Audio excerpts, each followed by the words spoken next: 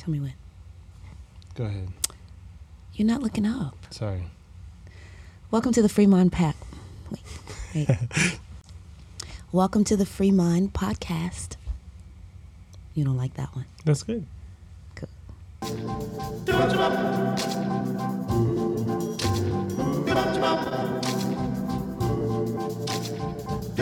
Are the stars out tonight?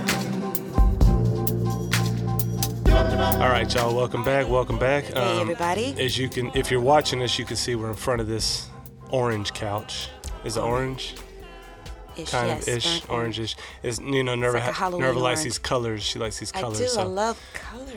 we're at these at Nerva's office at Liberty University here because we are in between kind of houses and moving and all that. So we had to set up this Not on behalf of Liberty, I must say. Yes. We just happen to be here. Nothing here is either approved or disapproved or liked or disliked or independent project. Independent just want to project. clarify. Yes.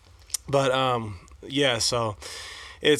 We're just setting up here trying to do it wherever we can these days. So thank you guys for your grace. I know we normally like to try to get out episodes every Monday, but man, life is just crazy. But officially, congratulations, Nerva. You finished your master's. You got your certificate in the mail the other day. Excited. I'm back in my master's.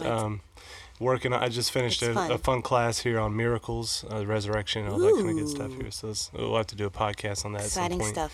Yeah, it was awesome because Gary Habermas was the lecturing professor for that class, and you know, I go way back with his material. Actually, going to talk about some of it today because his material played probably a pretty big part in my own journey through doubt to a deeper faith. So I put up a little Insta story for you guys the other day, just asking what topics you wanted us to address.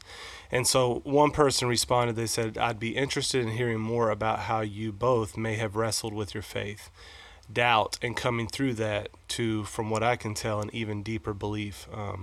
So anyways, we just want to do with the faith. That's good. Yeah, kind of a short episode on that because we know, you know, deconstruction is a big topic right now. When we were at Impact 360 a couple weeks ago, we were talking with Elisa Childers about it because she's got a new book coming out on that whole topic, and in essence, she's arguing that even the term itself shouldn't be used in a positive way because it actually comes from an ideology and is used in that field to not just to question the assumptions that you might have in your worldview, particularly the Christian worldview, but actually to negatively act as an acid to tear it down. So she said because it has that negative connotation to it, you shouldn't try to like redeem the term or whatever.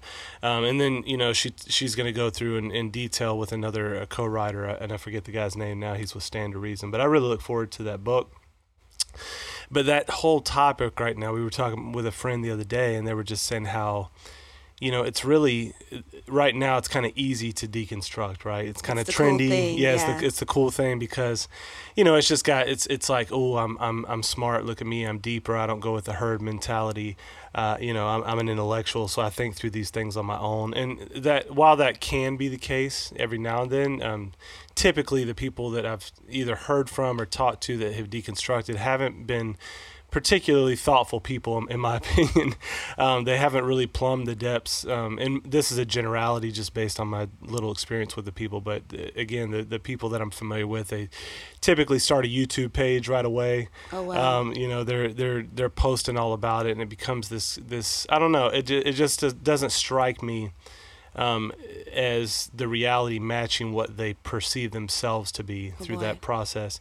And so we do have to watch that, like that temptation toward like the easy kind of deconstruction and thinking, okay, you know, this is me just being intellectually honest, because you know, more times than not, we are impacted by all sorts of things, and being intellectually honest is actually very difficult, and it takes a lot of practice, and we never get it perfect, but you know, you can grow in that. It's we've talked about it in the past a lot, called epistemic virtues. But the ability to try to put your biases as much as possible, your desires to the side, bracket those things out, bracket your experiences, and do your best to give honest to give an appraisal of the issues without letting just what you want to be true Oh boy. determine either the things you read or how you read them or how you listen to them, all that kind of stuff. So anyway, it's a really difficult task. Most people, it's like learning how to master like golf. Golf is hard, right? It's not an easy sport very hard for me. to become a master of. My dad is really good at golf, and he, used to teach me, and it's really tough. But you typically don't walk out on the golf course and just have a good swing. It's something it's in many ways it can be counterintuitive, and it takes a lot of practicing the right way. And learning how to be a good Practicing the right thinker way. is like that. Learning, you made me think of the quote by Alan Bloom, who says, America will learn to love when she loves to learn again. And you made me think about how, it's good to seek. It's good to ask questions. It's good to really, really have a robust understanding of something, especially your faith. But how you go about it is important. And your initial motive can lead towards a good place or a bad place. It's like, I'm just the kind of person that wants to doubt and just be critical of everything. That's not healthy seeking.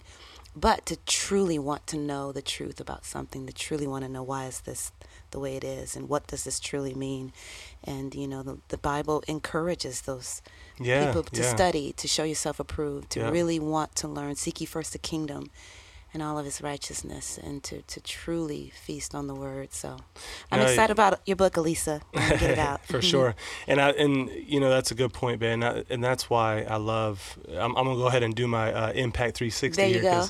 At Immersion, I know every year we're there, they give space to the kids to ask honest questions. Yeah, They say, like, that part's I can't remember how awesome. many, but it's like, what are your 3 or 5 top doubts? Like, what are the things you wrestle with or struggle to understand in the Christian Questions. faith? It's They really give them I hate to use this term, but they give them a safe space to.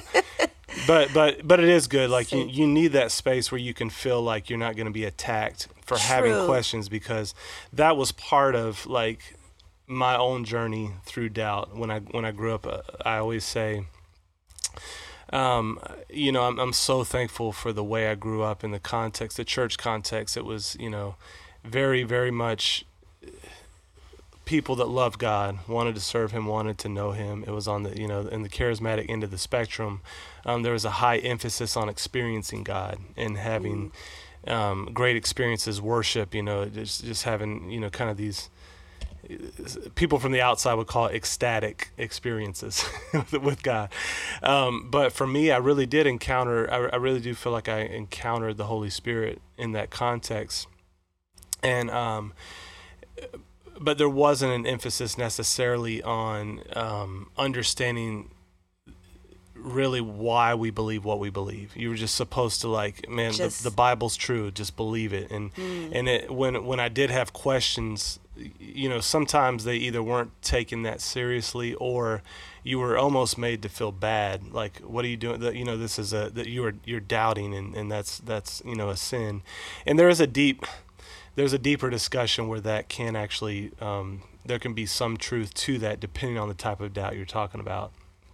But in my case, I many times I feel like I had honest questions, like the kids that come to Impact, and they weren't handled where I felt safe to express those and work through them with mentors that could help me through it. So thankfully, my mom, though, did help. She began to do some thought, because, it was just it's a different thing for that generation by and large. Not this is a generality, maybe even just where in the area I'm from, but the people I met in the age group didn't tend to ask, does God exist, or how do we know that the Bible's true? They started with that presupposition, and then they had debates about which denomination was right. Gotcha. That's probably how I grew up. We weren't overtly or even nominally Christian, but I assumed God was real. Yeah. I didn't always walk close to Him or acknowledge Him, but you just knew, okay, God's real, and that's about it. That's as far as it went for me. But I don't know that I ever asked the question, does He really, really exist? Because it never really entered my mind. So that's very interesting. That is, yeah. So you didn't have that with your family, right? No. What about the Bible? Did y'all take that as like, this is scripture from God? Do you remember? The denomination, I was raised Catholic, and it was a different kind of experience with the Bible. We didn't read the Bible much. It kind of sat there, and it was sacred. But when I began to read the scriptures, that's when it began to just really change my life. At that moment, I was learning that the Bible is the Word of God. Once I believed it, I believed it. But I didn't grow up knowing it at all or reading it. So what about competing religions? Did you have any thoughts on the Quran or?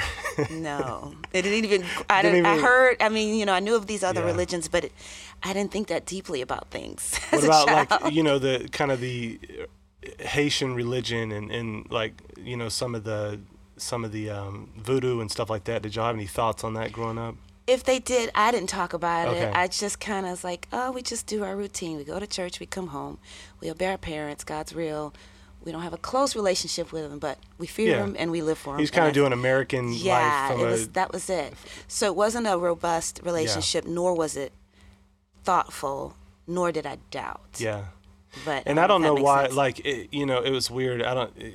It's hard to know sometimes, like, in God's providence, because He's directing it, but you don't know, like, is He doing this on purpose, or is this just part? Not to get into that whole thing, but looking back, it was interesting that the first doubt. I remember kind of occasionally having these doubts. It started to really impact me when I took biology in high school, and I think it was because I was serious about my faith that it made me wrestle. Like, it really was, and that's the part I love about my background is like.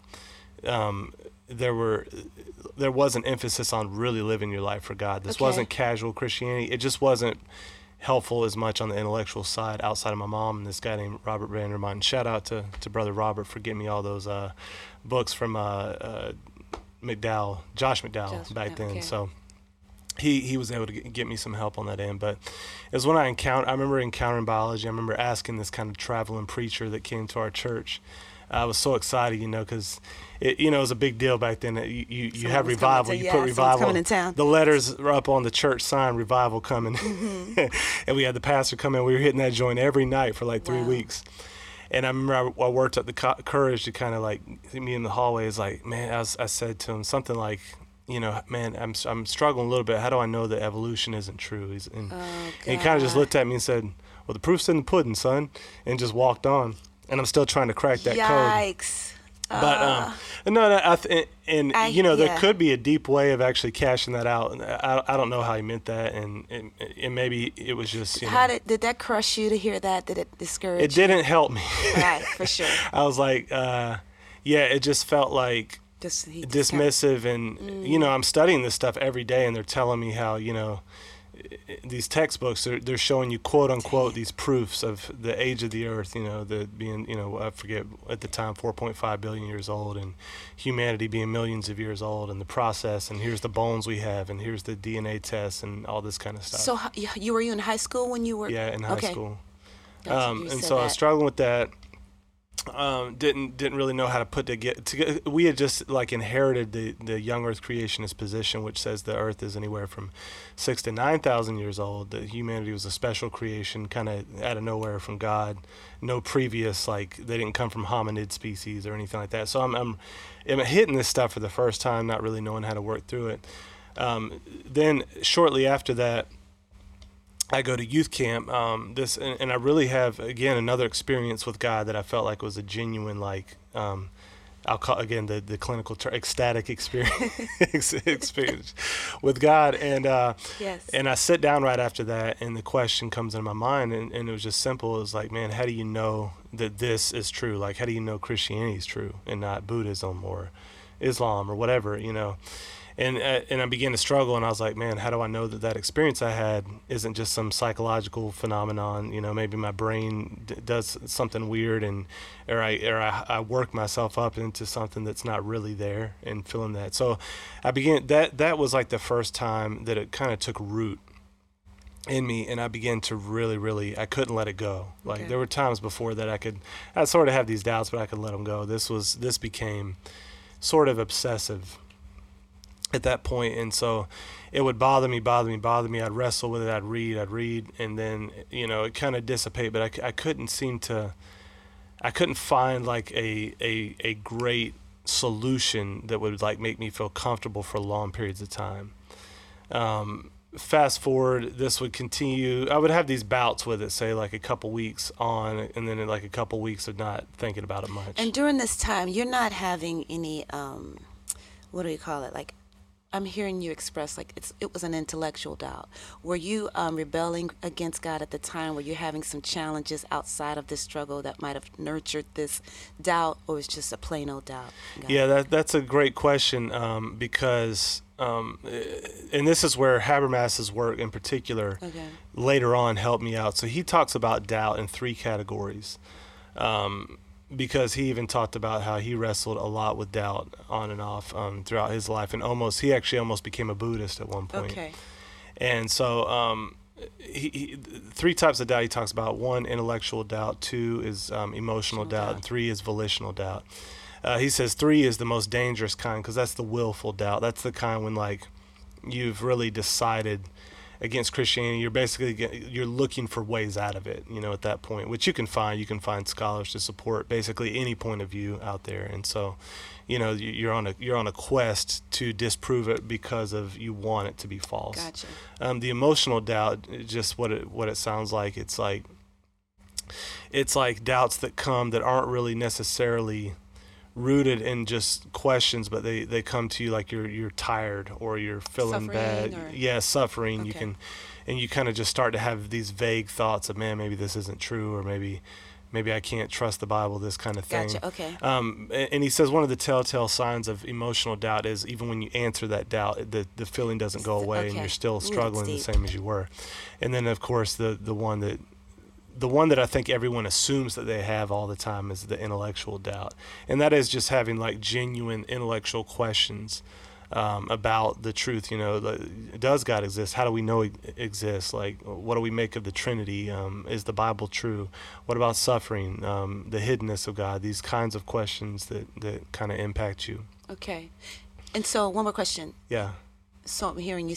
Go ahead, finish off those. Yeah, no. So yours was more. So this was part of the key for me, is I began to discover there was a mix of intellectual doubt and emotional doubt, and I thought it was all intellectual.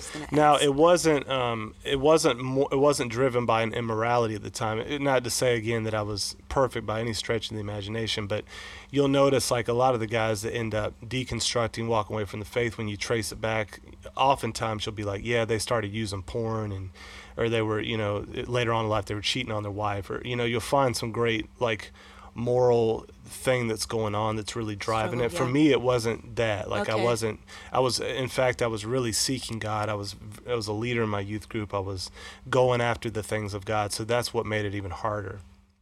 But I think what I didn't recognize in there, and let me fast forward a little bit, because this would take place, like I said, in segments throughout the years, and just I would get distracted from it sometimes. And I went through some phases in college when I wasn't seeking the Lord as much as I was in high school, but I was still kind of walking that walk. I think even when I met you, I was still struggling with it. You always say I tricked you. I don't recall seeing the struggle. It wasn't a big part of our conversations, but all I know is into marriage, I noticed you had some struggles with doubt, and I was like, wait a minute, is this a new thing? So anyway, that's my version. And I think by that time, like, maybe it wasn't. It was. You said it ebbed and flowed in it was segments, so maybe it was, and I was super focused on you. So there you go. There's that. You were distracted. I was very distracted. But I do remember specifically wrestling with human freedom and God's sovereignty while we were dating, and I was reading books on that. And so I don't think I brought it up in that context, not on purpose. It wasn't like an intentional, like, man, I got to hide this. But I think over the years I had learned to hold those cards close to my vest, because when you explain that to people, they were either dismissive, and that would further the doubt, because when they were dismissive of it, or they would give an easy answer that wasn't good, that I already discovered wasn't good, it would make me think, oh, there isn't a good answer to this. So it would exacerbate the feeling that I already felt. Like when I'd ask them, I remember asking as a kid, like this guy that I had respect for, and I was like, man, how do I know the Bible's true? And he opened the Bible up and to where, Paul said all scripture is God breathed, and I knew something was wrong with that argument at the time. I didn't know the term of circular reasoning, but I was like, well, yeah, I know the Bible's true because the Bible says it's true. Therefore, the Bible's true. Mm-hmm. Now there's a presuppositional argument that's a lot more complicated. That's a little better, I think. But I knew, like, when I would have those experiences at the time, it would further my doubt, because I was like, man, this is an elder. This is someone I respect. And this is the answer they're giving. Maybe there just is no good answer to that question. Maybe there are no good reasons to trust the Bible. But I had enough. This is what kept me going through those tough times. This is why I didn't deconstruct before deconstructing was cool, right? Because this was back in the 90s. So it wasn't a lot of this going on. And I really do, like, looking back, I think God was preparing me for this time, for ministry, and whether he, I picture those times where, like, he sends the evil spirit to go to Saul, or where the evil spirit approaches him and says, "Can I go to Saul?" I don't know what was happening in the background, but I feel like he allowed it, whatever happened, for me to go through this torment. It was painful. It was painful, yeah, because it was like, it wasn't like just trying to figure out a calculus formula. It was just an agonizing, tormenting. It was an agonizing, tormenting experience when I wasn't distracted from it. And so the more serious I was about it, the more painful it was. And so how was it painful? It's because because I knew the implications if I were to turn away from it. I see. I said, man, if I lose this, it has a lot of social implications, first of all. I mean, not first of all. I would say second of all. Because, like, a lot of your social structures, your relationships, your friendships, your family's built around this ideology. Community. I was willing to do that. Like, I didn't want to lose that, but I said, I can't pretend. Like, if this is false, I've got to follow it where it goes. Like, I can't, I don't have the makeup to pretend.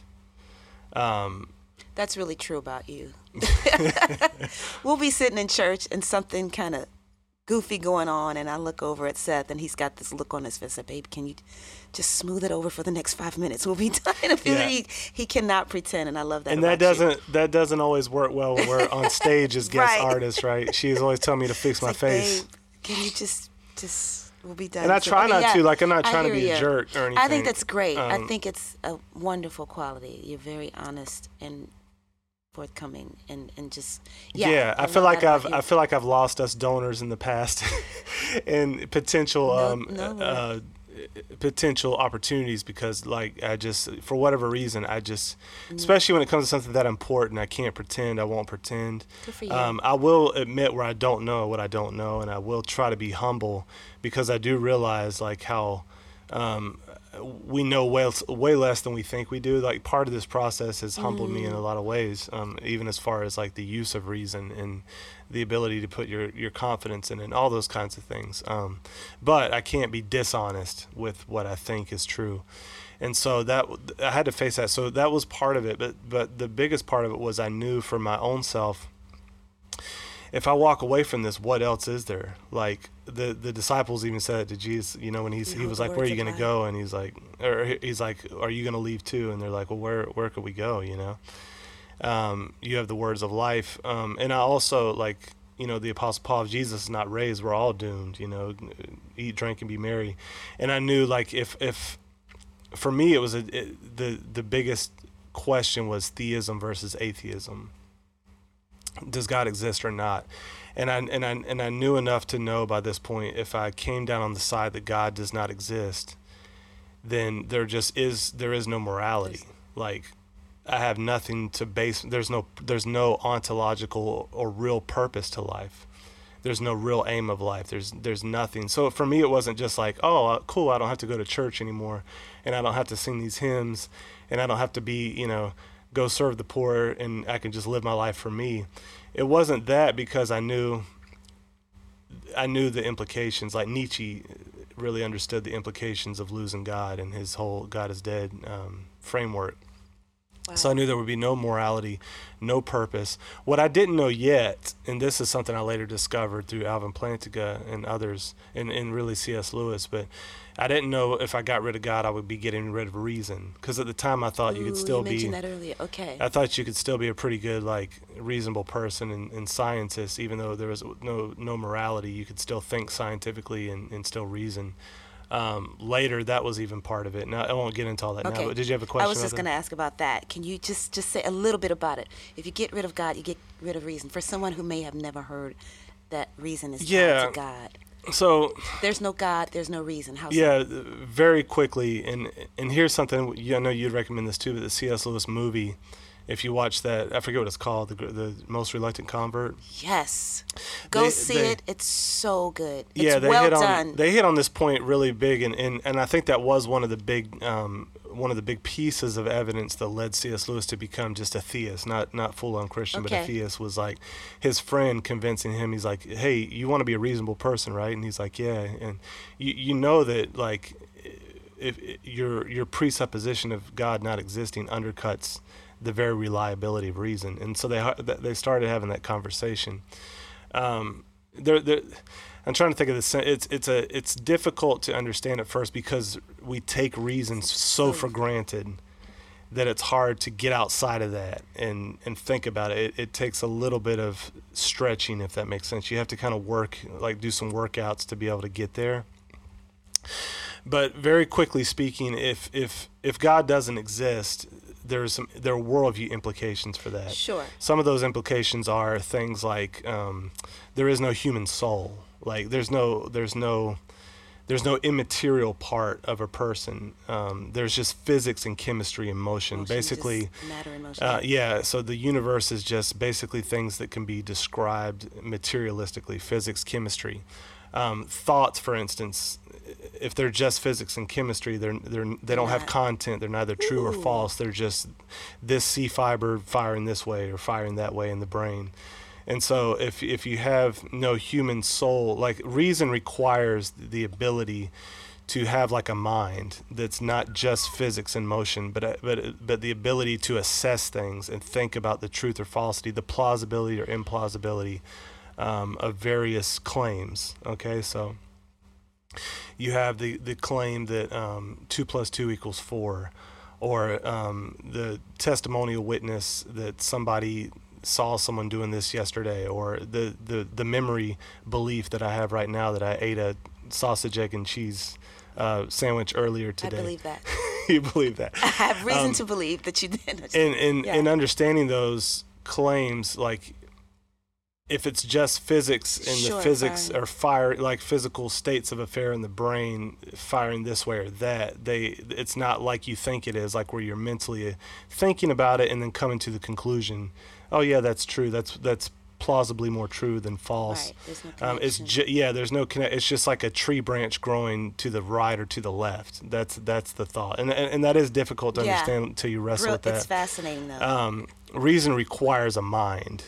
Basically, and a mind has to be something that has properties that can't be reduced to physics and chemistry. Otherwise, it's just this shooting that way and this way and that way. So that's one major aspect of it. So that you came to that understanding. If I get rid of God. Later on, I did. Okay. That was part of the later. First. Yeah, not at first.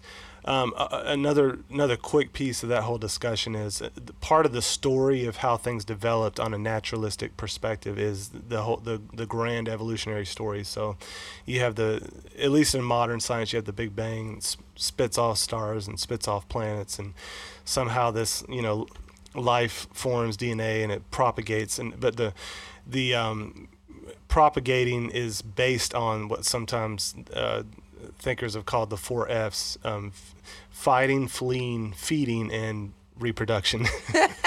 And so 4 F's. That's hilarious. So everything in your DNA just drives you toward those things. That's how you survive. So it's survival of the fittest in the Darwinian kind of universe. Nowhere in that is reason necessarily required. That's why you have all sorts of biological organisms that can exist without what we would call, human reason. Like even the best case scenario, like a monkey, like Darwin, I think it was Darwin that said, would you trust a monkey's mind to give you truth about the universe, in any kind of reasonable way? So there's part of it. It's like the way you developed on evolutionary naturalism. Unguided evolution we have no reason to suppose that it creates minds that are primarily aimed at the truth. It could just create minds that are practically useful. But does it give us the truth about physics? Does it give us the truth about science? Especially the deeper you get, like, why think that this mind that was cobbled together by things that were aimed at the 4Fs. They weren't aimed at truth. They were just aimed at basically surviving and reproducing. So the brain that was cobbled together by blind forces toward that end, to be able to trust that to give you truth about reality, like ontological truth, is a leap in the dark. So anyways, there's a lot there that basically, if you have a God who created the human mind and created the universe and gave it a connection where you can understand it and apprehend it, you can properly then begin to say things about it, and language can then describe reality that comes from a mind designed, because there's a connection between the two. But if you don't have that connection and you just have blind processes producing this brain that's producing these other thoughts, then how do you assess between those based on that brain that was produced by, in essence, like a storm sweeping through a junkyard and creating an airplane? Yeah. Would you fly that plane? Nobody would, Would you trust in that plane to get you off the ground? And so that's why a lot of philosophers have recognized, and that's why naturalism and modernism led into postmodernism. And that's why, if you accept that idea that there is no God, you try to hold on to science. It's only a matter of time if you take that to its logical conclusion, that then you start to say things like, oh, the claim to objectivity is just whiteness, or it's just it's supremacy, because there is no ability to get objective truth with a human brain. There's just different perspectives. And so you have all these different people, and they're using objectivity, they're using science to prop up their side. These are all power plays, because the idea that human language can even express reality as it is a non-starter for the postmodernists. And they're right. Like, if naturalism is true, it's hard not to slip right into postmodernism. So that's a long story. So let me bring us back to my original question was like, how do I know this is true? So I began to dig down on that. I wish I would have had, like, what eventually helped me was when I got in school, right? And you know, that had its ups and downs, but I did, I went to this apologetics conference by myself in Providence, Rhode Island. That is one of the keys to, like, if your child or your friend is dealing with doubt, it's kind of hard, because one, knowing which type of doubt it is can be difficult. It's like diagnosing an issue with your body, right? It can be kind of difficult to know what's going on. So for me, what helped me is I began to realize, like, okay, a lot of this doubt, it's just compounding. Like, no matter how many books I read on this topic, it's getting worse. Really? I'm feeling worse. I would stay up late reading really heavy stuff, and I'd wake up early and read heavy stuff. So then I'm not sleeping well. Is that feeling worse due to not finding the answer, the one thing you were seeking to solve it all? That's the weird part, because sometimes I would find a good answer to this question, but then it would raise another question. And then I'm like, oh, no, I got to figure that one out. So interesting. I think part of it's not recognizing that you're always going to have unanswered questions to a degree. Like, there's going to be some things, and I think you have to learn how to deal with that in a healthy way. And so I became, like, I might be a little OCD with things anyway, so I let a little OCD. This guy.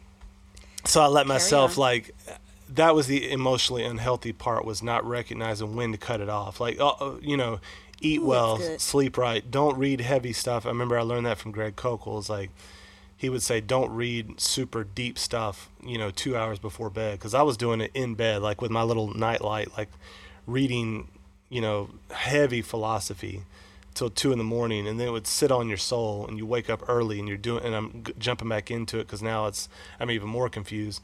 And I had no, like, oversight, no overseer helping me with that. And so part of it was emotions were getting mixed in with the intellectual side, and I didn't realize how to tease them out and how to make a healthy space for me to have those questions. So there was all that involved. So if you have friends and kids that are doubting, you do want to be careful. Like, William Lane Craig used to say that too. He said, like, people sometimes have this idea, well, I got to listen to the other side. So they'll go on and they'll read the Richard Dawkins, and they'll read Sam Harris. This was back in the New Atheist day. And, what he said about that was, for you, that's like pornography for many people. Like, that's actually, you shouldn't go do that, because you don't have the tools to understand the errors in their thinking yet. And that's not to say that, abstinence is always best. Like, but you have to, because we're not taught how to think in our education system anymore. You're a sitting duck if you go and read Richard Dawkins and you don't know how to assess deductive arguments, inductive arguments, empirical reasoning, all these kinds of things. You're just a sitting duck. So this kind of like naive idea that, well, I'm just gonna, you read this 18-year-old, and I'm gonna read Dawkins and Craig, Well, it's probably not the best idea if you don't have the tools. Now, if you have the tools, like when I was going to Biola doing the program in Science and Religion, there we were reading Darwin, we read Dawkins, but it was because we were equipped to handle that stuff. You can't just, it's as foolish as like walking where you live in South Side of Chicago just with and not paying attention and just thinking you can wear any kind of colors you want. You need to know where you're at. Assignment. You don't understand the assignment. There's a naivete to that, so there's a trickiness too, and some of these guys that are even doing that kind of work, some of them are honest atheists, and there are some very brilliant atheists, but some of them are dishonest, and they're going to use sleight of hand, and you're not going to know it. Some of them are just mistaken, and they're not even, like Dawkins, for instance, isn't a good philosopher by any stretch of the means. But he uses his credentials in this area of science to prop up his authority whenever he even speaks on philosophy and theology, and people that don't know any better are taking his statements with weight in those areas. That's good. And they don't have the ability to assess it for themselves. And so I wouldn't encourage you with your kids or your friend to just say, oh yeah, just go nuts, go on YouTube and find it. Like there needs to be a place where they're having some oversight. What were you going to say? Two things. You taught me about that a while ago, about a person kind of speaking into something that doesn't have the correct authority in that particular field. And so in the day of social media where everyone has an opinion, everyone has a book, everyone has a podcast, and everyone feels led to have a platform, you just have to understand, like, a lot of people are learned and educated and have the authority, and a lot of people don't, and just knowing the difference between the two. And another thing I was going to say was growing up, I didn't meet many atheists or people who struggled or had doubts, but I've learned over the years to not be afraid of it, to not let it freak you out, so to speak. Like I come across students here who kind of struggle with it, and having experienced it and walked through it with you, I understand now. And so you can reach a place where you can understand and identify the kind of doubt, and just be a gentle ear, or be someone who can be a signpost, point them in the right direction. So did you have that? Did you have friends that you could talk to about it, or you kind of you learned, you said, to kind of keep it? Yeah, I learned to which is part of the reason that I think that even by itself added to the emotional dishealth of it, because you need people around that you're working through. So when I got it back to the Biola thing, when I enlisted in school, I started having some oversight for the first time, and just some community in that area, and that was a huge key to helping me walk out of the emotional side of it, and it allowed me to to ask those questions and kind of like really, really dive in that, but in a healthy place. And when I did that, it was night and day. Oh, that's awesome. It lifted the burden off of feeling like, oh man, I'm by myself in this, or So just that community, just feeling like you had community, and the leadership of the professors, because they were honest, they weren't trying to hide that other side, the other argument. That we were reading those other books, but you were doing it in a place where you could have somebody walk you through it and say, well, here, have you considered this? This is what they're doing in this argument. Here's why that doesn't work, or here's why that is a good argument. We should take that seriously, or whatever. But it's like having those that oversight. It's just like that's what education should be like.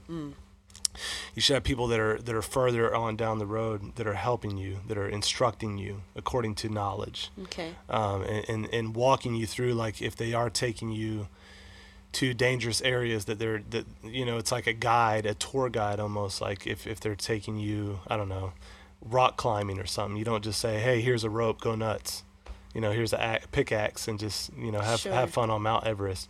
No, you work up to it, and you have instructors, you have guides that are walking you every step, because the stakes are high when it comes to ideology. The stakes are high, and you need that that help and the people to walk you through that. So I was also talking about the, you know, friends or even yourself, if you're doubting, that's going to be a huge key. You want to properly assess, like, man, am I volitionally doubting? Is there some great immorality in my life right now that I need to address first? If you do, you need to take that to spiritual leaders or pastors or whatever, and work through that with them, and understand, like, don't make that worse by, you know, conflating it with intellectual doubt and thinking, okay, I just need to read this book because it's a different source. If it's emotional, same thing. You might need to do some new practices. There's a book, J.P. Moreland, what is it, Overcoming Anxiety or something like that. Something like and that. And it's a very thoughtful walkthrough on how to deal with emotional doubt. You know, he's a philosopher, so he thinks in those kinds of terms. His stuff has kind of helped me too with that over the years. And you just want, because if you just try to address the emotional doubt with another book, it's not going to hit it. Now, that there might be part of that in there that you do need to discover, you do need to wrestle out. But if you get the volitional part right and the emotional part right, the intellectual part, then you can address that with the content, and it's in a much healthier space, if that makes sense. Yeah, really good. Yeah, so fast forward to now. Yeah. How are you doing now? It's just I have perfect knowledge about everything in the world, 100% confidence. no doubt anywhere. Yeah. So, I'm so thankful now that I feel like I'm in a much healthier place. I have this document on my computer called Bag of Questions that every now and then, because that's one thing I learned. Just as another side, I feel like I'm doing all these side notes, but. One of the mistakes I was making early on was I would let my doubts in easily. So I wouldn't put my doubts to the same degree of inspection that I would put my beliefs through. And so they would come in unchecked, like they came in easy. Ooh, that's good. And so that's one thing that, you know, Dallas Willard used to say, that you gotta believe he would say, like, all four: believe your beliefs, believe your doubts, doubt your beliefs, and doubt your doubts. Like, in other words, you have to put every thought that comes through to the test. Say those four again. Believe your beliefs. Yeah, believe your beliefs, doubt your beliefs, believe your doubts, and doubt your doubts. Depending on what they are and when they are. Like, in other words, but another statement that people would say that was helpful is, like, learn to doubt your doubts. Amen. That's good. Because, like, a what-if question is cheap. It doesn't carry any justification for it.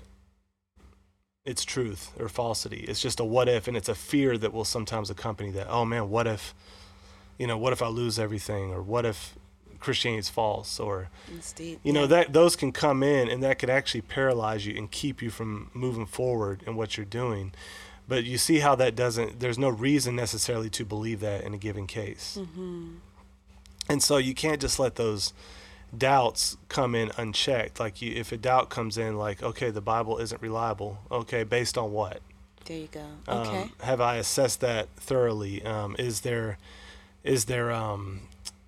Are the reasons to believe that stronger than the reasons to not believe it? You know, and there's a spectrum here, and that's one of the things. When I began to study knowledge, I began to understand better what the nature of knowledge is. And the traditional view of knowledge is justified true belief. And so you have, if you have these three items, you have knowledge. If you lack any one of them, they would say then you lack knowledge.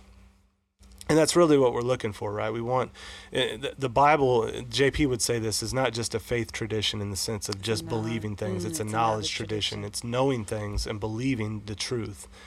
And so you want to come to confident knowledge in God and the truth of Christianity, in Jesus Christ, right? So good. In order to do that, you often have to wrestle through these difficult questions.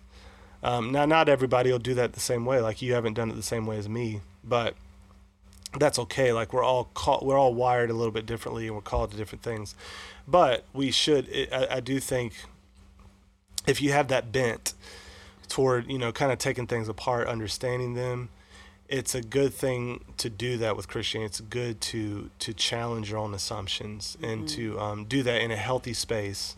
Like I said, you want to be healthy in your heart. You want to have healthy friendship, and you don't want to just do it just to do it. But you do want to take when you have people that have disagreement. You'll encounter this naturally if we're doing the work of an evangelist. Mm-hmm. You will encounter people's doubts, Amen. And so that by itself, even if they don't come in your own heart and mind, that should be enough for you to say, you know what, I'm going to go look into this. Yeah. And as you do that, I think it typically deepens you. So the justified true belief, the truth element, obviously has to correspond with reality.